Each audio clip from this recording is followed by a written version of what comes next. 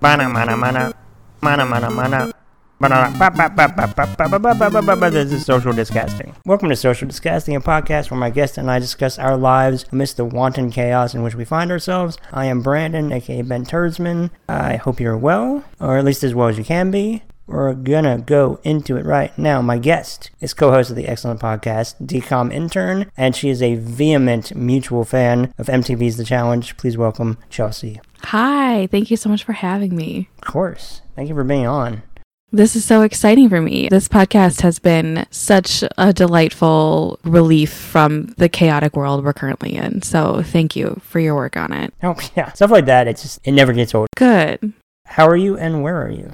You know, I'm okay. I'm in Minnesota. I live in St. Paul. Things are fine. I'm really fortunate in that I have a stable job I can do from home. So I've been working from home, which my dogs and my cat are very confused about still. I mean, it's been almost a month since I've been working out of the house. The pets are still like, when are you going to leave? Are you good at working from home or no? That's an excellent question. I'm pretty sure I have some undiagnosed ADD issues. And it's really hard for me to focus on one task for an extended period of time. And I'm usually pretty okay with that when I'm in the office. And I've been pretty okay here at home, but there's just things where it's like, oh, I could like get up and run the dishwasher quick, or like I could get up and like do some laundry quick, or like I can take a quick 5-minute break that turns into like a 15-minute break. It's really easy to do stuff like that. Or like I have to get up and let the dogs outside. So I'm doing okay with it. Like I'm not behind on anything, but it has been interesting because I'm someone who has asked to work from home a couple days a week for the last 2-3 years. And I've always been told, no, it's not possible. And now I'm working from home full time and I'm like, look, it's possible. I'm still getting my work done. Could have been doing this the whole time. Rod mentioned, I think in like the second episode, about how he hopes that at least one thing that comes out of this is the normalizing of working from home. Oh, for sure. And I think he's 100% right. There are so many benefits to doing it. I work downtown St. Paul. I have to pay a lot of money every month for a parking spot downtown to get to my office building. And if I could cancel my monthly contract and only pay for the 2 or 3 days a week I'm in the office, I would save probably easily $60 a month. And like the pollution cut down and like the quality of life of not having to commute to the office for a lot of people. I live in St. Paul, so my commute's not too bad, but some of my coworkers have like an hour commute one way. And it's like, if they didn't have to do that 5 days a week, think about how much happier they'd be and how much more productive they'd be.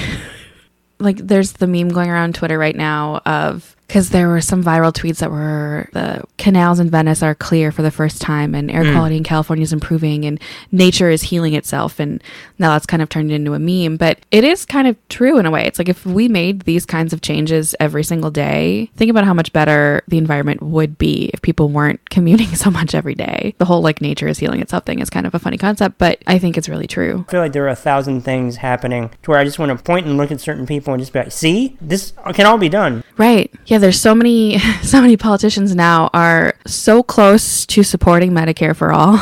So close to supporting some kind of universal single payer healthcare system by saying things like, no one should have to pay for COVID-19 treatment. It's like, no one should have to pay for any kind of medical treatment that they need that's necessary. So all of these things, you know, the stimulus checks and unemployment insurance, and there's all these social programs that are possible and that we can find the money to pay for, but we just choose not to. And things are possible. Better things are possible. This is not in any way a subtle transition, but I've been wanting to talk to you about it. The Challenge on MTV is a mutual abject. Oh my God. It is my favorite show. I remember the moment when I think you brought up The Challenge and I was like, wait, you watched The Challenge? And I had this moment of pure euphoria to find someone else who was obsessed with this dumb MTV reality show as I am, because I think we can both admit it's a dumb MTV reality show, but it's so good. It's not good, but it's great. Yes, 100%. For people who don't know what we're talking about, this is like the old Real World Road Rules challenge. So like they dropped the Real World Road Rules part of it, but that used to be where they recruited all of their contestants from. Now they like recruit people from shows around the world. So they have like Geordie Shore in the UK,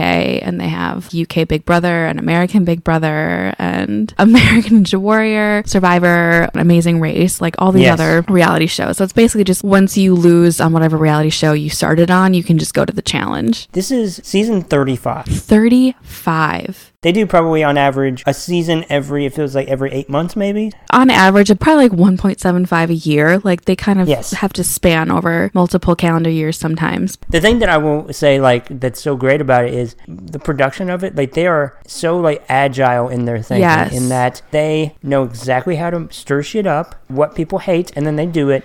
And then if they look at it like season to season, they're like, that didn't work. This was awful. This was not good. They throw it all up. It's great. One thing that MTV does really well with their reality shows is editing. Editing of the original like Jersey Shore seasons was so good. It was like novel. It was all brand new stuff that it seemed like they were doing. MTV's always been really good at pushing the envelope in reality series editing, which I think a lot of other reality shows steal from now. Like I sometimes watch The Bachelor with my friends, and I feel like in recent seasons of The Bachelor, they've kind of pivoted to more of an MTV style of editing where they're like intentionally cutting to people doing funny things kind of interspersed with like regular conversation or crafting narratives. They are truly so good at it. and they always get the shot. I love the fact that, like, just as an example, in the last season, all these alliances happened, and for the first time ever, they kept to the alliances, so it was boring, and nobody really got into... Nobody was backstabbing.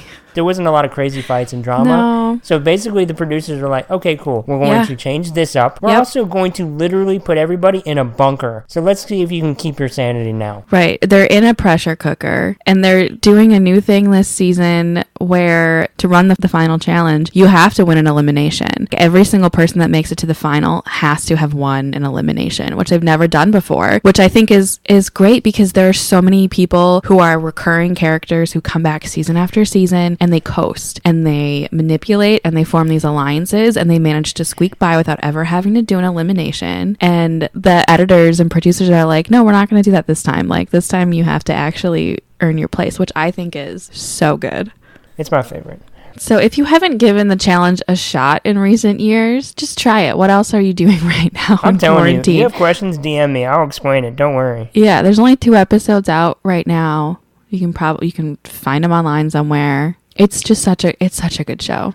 It's so good. The challenge aside, but you're also like full on Animal Crossing still, right? Yeah, it's bad. I'm not the kind of person that normally plays a lot of video games. And we were kind of talking earlier, and I mentioned that I have a very obsessive personality. It's very easy for me to fall into something and spend hours doing something without realizing that it's been hours. Same here. That's why, like, before binge watching TV shows was like a cool thing to do, that's what I would do to like pass the time. But yeah, I've been playing a lot of Animal Crossing. And my island's not even that special. Like, it's not even that cool. You wouldn't think that I've been playing as much as I have because my island's not that impressive. But it's just so relaxing to like walk around and like catch butterflies and try to convince people to move to my island and like plant flowers. I just walk around my island and like plant flowers and move them around and water them. And it's very relaxing. It's a bright, simple, happy escape. There's no competition in it, really. Like, you don't have to fight anybody, which is the thing I hate most about video games is like, I don't like a fighting mechanic thing. Like, I tried to play Knights of the Old Republic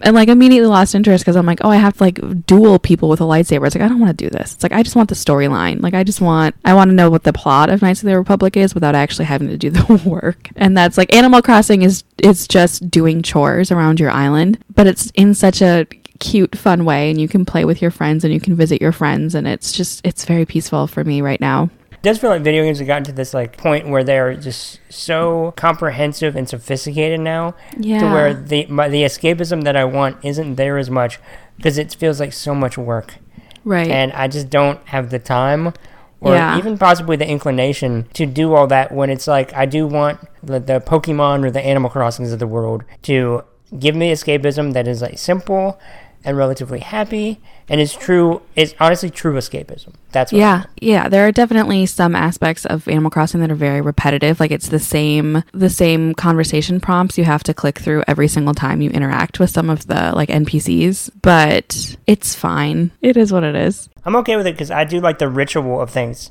that's kind of very much what it feels like. It's like, okay, like every day I log in and I get my announcements from Isabel, and then I go around my island and I pick weeds and I shake trees and I catch some fish, and like it's very routine, which makes me feel, I think, good, because I don't really have a lot of structure or routine in my life currently, because I'm just like not leaving the house. So it's nice to feel like I have a to-do list that I can actually accomplish without it feeling overwhelming. Are there little things that you're doing, like kind of walks at all, or like driving around a little bit? Because I do that, Yeah. you know, like somebody who is immunocompromised, I think, as I mentioned on Right. here before, as a way to kind of like get that sunlight or just some kind of like mitigating being stuck in the house, is I take drives, and it can really do a lot for my head. I'm not someone who enjoys driving, so I haven't necessarily been doing that. Driving makes me kind of anxious, probably because I work in the traffic safety realm. It's been pretty cold in Minnesota this week. I think it's supposed to be nice tomorrow, so I'm hoping to get out. But yeah, I've been taking like walks around the neighborhood with my dogs. I live close to a lot of lakes because it's Minnesota, and I've thought about taking the dogs for like walks around the lakes, but I feel like that's where the most people are going to be, so I'm kind of trying to avoid that. But yeah, just like taking them for walks around the neighborhood. But yeah, just trying to like get out a little bit,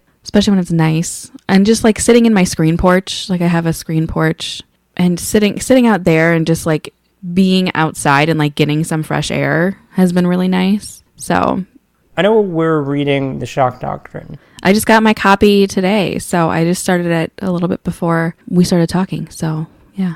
It's really good, though, already. It's going to be fascinating. No, it's a book that I've heard about for years, and one of my good friends here who's a union organizer and stuff, and he's a great guy, and he's one of the smartest people I know, and he's been telling me for years to read it. And so I'm like, okay, like I'm like, this is happening, I'm finally reading it. So I'm excited to get to talk to him about it too. You know, I think it is cool, just the things that you can kind of do in this moment just to connect with people, because Yeah. I mean, we were talking before this, and I've been going on a lot more, like, seeking out Twitch streams, which I had never really done that a ton, but it's just to, like, Right. oh, talk to people. I never realized the degree by which I required it, and it's just the thing Right. that I'm actively seeking, because I can't listen to a ton of podcasts. It's a weird distraction I can't quite focus on. Right. I'm just less inclined to watch a movie. In my sort of normal daily life, I'm a pretty big homebody. I love hanging out with my friends and going out to eat and stuff and going to bars sometimes, but I'm not somebody who like wants to really go out bar hopping every weekend, or like I love going to movies and doing more like low key things. A lot of this has just been, I don't know, it's hard for me to not feel like I'm stuck in a rut by not being able to go out and do anything, because it's like oftentimes when I'm home, it's because I'm choosing to stay home versus going out. I can't even go see a movie. Like, I couldn't even go see a movie on my birthday. It's just such a weird thing. So it's like, even though I'm a homebody, you still, even if you're someone who doesn't normally go out a lot, you can still be struggling right now because we have no choice in what's happening right now. I don't have the option to choose not to go to a movie. Yeah, right. I have no decision to these things. I want the illusion of control. Right. No one's choosing to cancel plans right now. It's just everything's canceled. So I do think that out of this, you're really going to understand the things you truly value.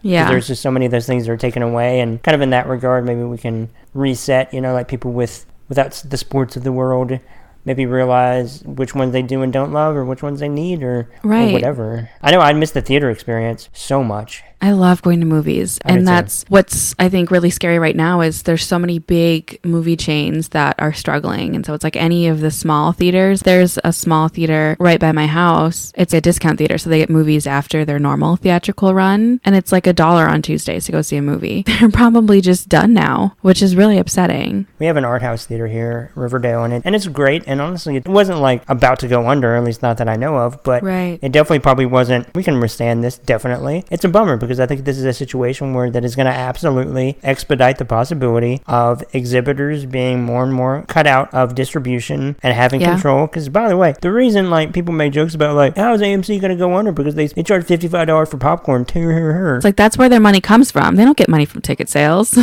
All of the money from tickets goes directly back to the distributor. It's just like a fundamental misunderstanding of the economy of movie theaters and how all of that works. The exact reason those theaters exist and aren't owned by the studios is because they once were, and they were completely vertically integrated, and it was deemed illegal by the government. That's why the MPAA exists, so they could self-regulate instead of having government intervention on these things. Believe me, like, the studios are majorly inconvenienced by the fact that they don't own these theaters, and they want to. And even previous to this, Right. Amazon was looking to buy a theater chain of 40 plus theaters. Right. And guess what? They're going to not only get these things, they're going to get them for pennies on the dollar. Yeah, and that's such a bummer for Amazon to be getting more control over another aspect of art and culture. They already have a total monopoly on like selling books and selling everything. Amazon has ruined independent bookstores, which is why I made sort of like a personal pledge probably about like a year and a half ago now to just stop buying books on Amazon. And I use the library a lot, and I get a lot of ebooks from the library and stuff because I can't afford to buy every single book I read. But if I care enough to buy a book, I buy it from an indie bookstore because I just don't want to be giving that money to Amazon. Their whole model is set up where they lose money on the sale of books because they can afford to make it up in everything else that they sell, whereas independent bookstores don't have that option. And that's the same shit that Walmart did before them. Oh yeah, very parasitically going into these strategic locations to drive out small businesses. And I'm a huge vocal proponent of local businesses and going there. Yeah, my dad's a small business owner, so it's one of the reasons I'm able to exist. And by small business owner, I mean he employs himself. He is his only employee currently, so pretty much as small as you can get. But those are not only good in general, but they truly are vital for what a community is and the individuality thereof of places and neighborhoods. It's not just about character too, it's culture and it's individuality, and I think they are truly vital. You know, even with Amazon, just for one last point about it, South by Southwest is going to be screening their movies on Amazon as part of their online festival for free. That's so wild. It's insane. There's just never going to be another South by Southwest. That was on the pod that you said that, right? That was... Yeah, it's done. Was that your episode with Jack? Yeah. Yeah. And then now, cut to a month later, Amazon, which again had every bit of leverage, must have gotten just an obscene deal. Right. From a company that, it's $1 trillion company. They're okay. It's a cool thing in the short term in terms of convenience, and I get to see these things, and that's nice.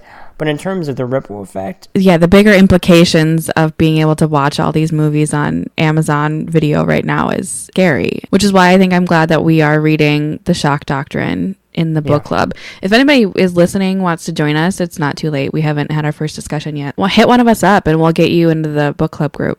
Before we wrap it up, do you have any tips to leave people with? I think one thing I've been trying to do just to not feel so overwhelmed is I'm trying to do, because I'm the kind of person, like I said earlier, who can't focus on one thing for too long. And so I'm trying to, instead of having this big giant to-do list of like everything I have to do around the house, I'm just trying to do like one thing a day. Like my task for tonight, which I'm going to have to do after we're done recording, is clean the bathroom. Tomorrow, my task is to do laundry. Instead of trying to do all of those things in one day, which I know is just not going to happen, I'm just trying to like get one thing done so that I feel, because I think a lot of people are getting stuck in this trap of feeling that they have to be productive right now. And I think a lot of us are just sad and anxious, and feeling like we have to be productive right now is not helpful. So don't get stuck in the feeling that you have to be productive every moment of every day and that your house has to be sparkling clean because you're in it all the time, because that's just not, I think, realistic for a lot of us. Be kind to yourself. Yeah, exactly. It's okay. Like, be kind to yourself. You don't have to necessarily even be kind of proactively trying to do this, that, and the other, but just be nice to yourself. Yeah, be nice to yourself. Nobody's nailing this. Nobody knows what it is to do it right or wrong. Right. We have no concept of any of this. We all feel helpless. Yeah. And we all are earnestly doing the best we can. And that's all we have to do right now is just do your best and be kind to yourself. Maybe drink some more water.